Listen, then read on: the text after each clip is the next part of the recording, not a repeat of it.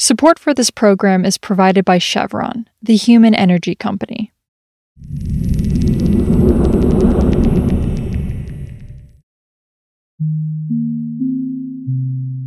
This is Politico Energy. I'm Josh Siegel.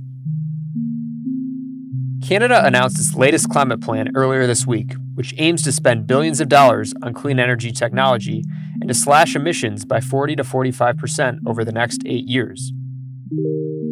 But since Canada hasn't met the emissions pledges it set in the Paris Agreement back in 2015, many are doubtful that the Great White North could meet its goals. So today I'm talking to Politico's Zian Lum through the details of Canada's ambitious climate plan. It's Thursday, March 31st.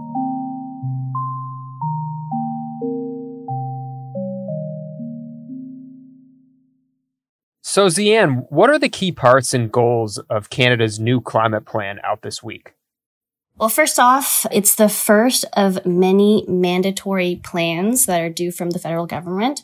So this emissions reductions plan came out because Parliament here passed a law last year about net zero accountability. So built into that law was this requirement for government to release many mandatory plans about how they plan to cut emissions. And the government hedged that it's kind of a living document. It will evolve. So what else is new in this plan is that there are interim EV sales targets for 2026 and 2030. The government had previously promised that they want to make 100% of all new EV sales by 2035. Another kind of piece of the plan this week was this kind of promise of a cap on emissions from the oil and gas sector. There wasn't a lot of detail in regards to that specific measure, but there was some sort of modeling to kind of get the conversation started and rolling between governments and industry here.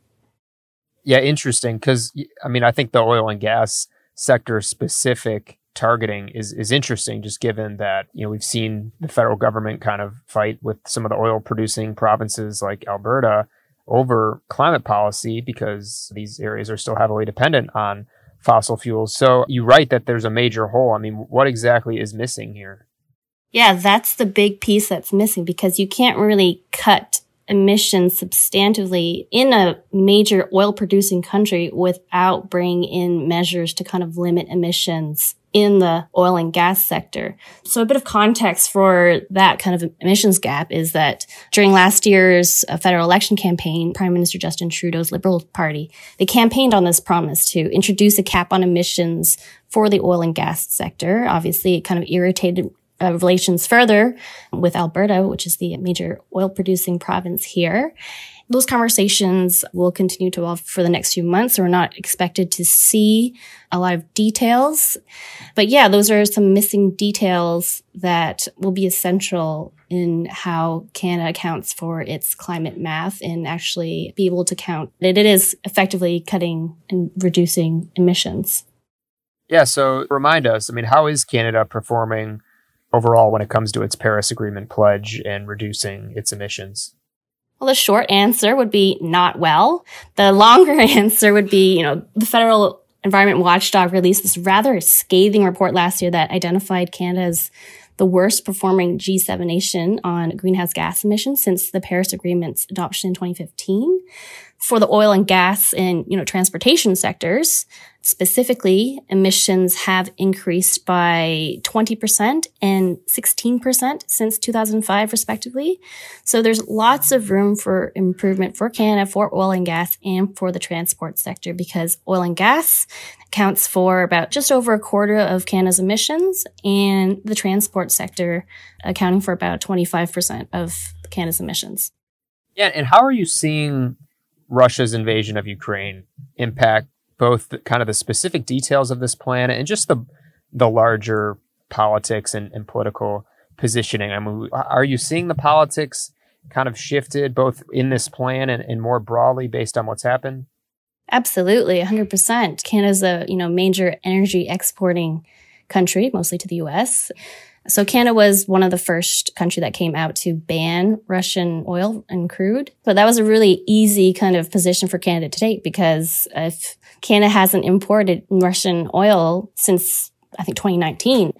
But now what's happening in Ukraine has kind of exposed the lack of export infrastructure in Canada. So it's kind of handicapped our ability to help the US and also European countries alleviate the energy crunch that a lot of countries are currently feeling. So that has given, a lot of fuel to opposition parties here to kind of like point to the Liberals and say, we should have built more export terminals for oil and gas. We should have put less credence onto our environmental and climate kind of, ambitions. And the government has kind of doubled down in response, saying, no, it's time to move ahead with an aggressive climate agenda. So that's the narrative that they're pushing right now. Also, President Joe Biden is eyeing using wartime powers to help secure U.S. sources of critical minerals that are considered key components of clean energy technologies. That's according to two people familiar with the Biden administration's thinking. Biden could potentially use the Defense Production Act to help secure the materials within the U.S. to help boost battery production. More batteries would ultimately help the growing market for electric vehicles and power storage on the electric grid. For context, while the U.S. possesses many of these minerals, industry and some lawmakers of both parties have said that regulations have deterred development and also forced the U.S. to rely on nations like China, Russia, South Africa, and Australia. The Biden administration's potential use of wartime powers also comes as the prices of battery minerals like nickel, lithium, and cobalt have surged during Russia's war in Ukraine. Russia is a leading producer of nickel, copper, and other minerals, and even before the war, prices were already rising. For more news on energy and the environment, subscribe to our newsletter at politico.com/morningenergy. Some of the music in today's show was composed by the mysterious Breakmaster Cylinder. I'm Josh Siegel, and we'll see you back tomorrow.